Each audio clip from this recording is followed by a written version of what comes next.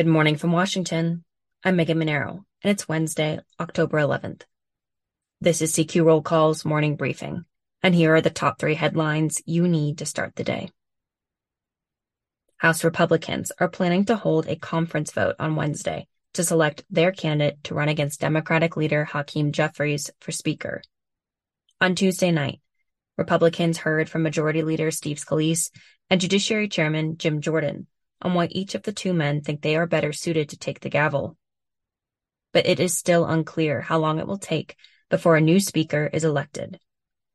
Republicans are also considering a change to their conference rules that would require that a candidate stack up 217 GOP votes, rather than just a simple majority.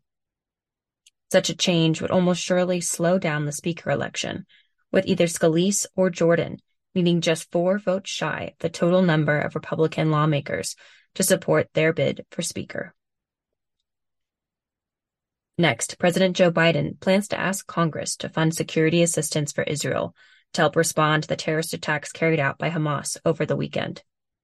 The Senate has begun working on a supplemental package, and a bipartisan group of House lawmakers has introduced legislation to provide $2 billion in emergency funding for Israel's Iron Dome defense system. But before Congress can send any such bill to the president's desk, the House must elect a speaker.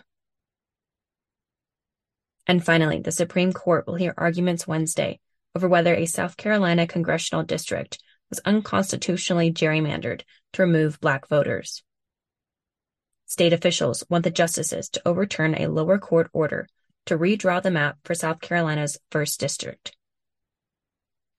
If the Supreme Court upholds the order, it could give Democrats a chance to pick up a 2nd seat in South Carolina in the 2024 elections.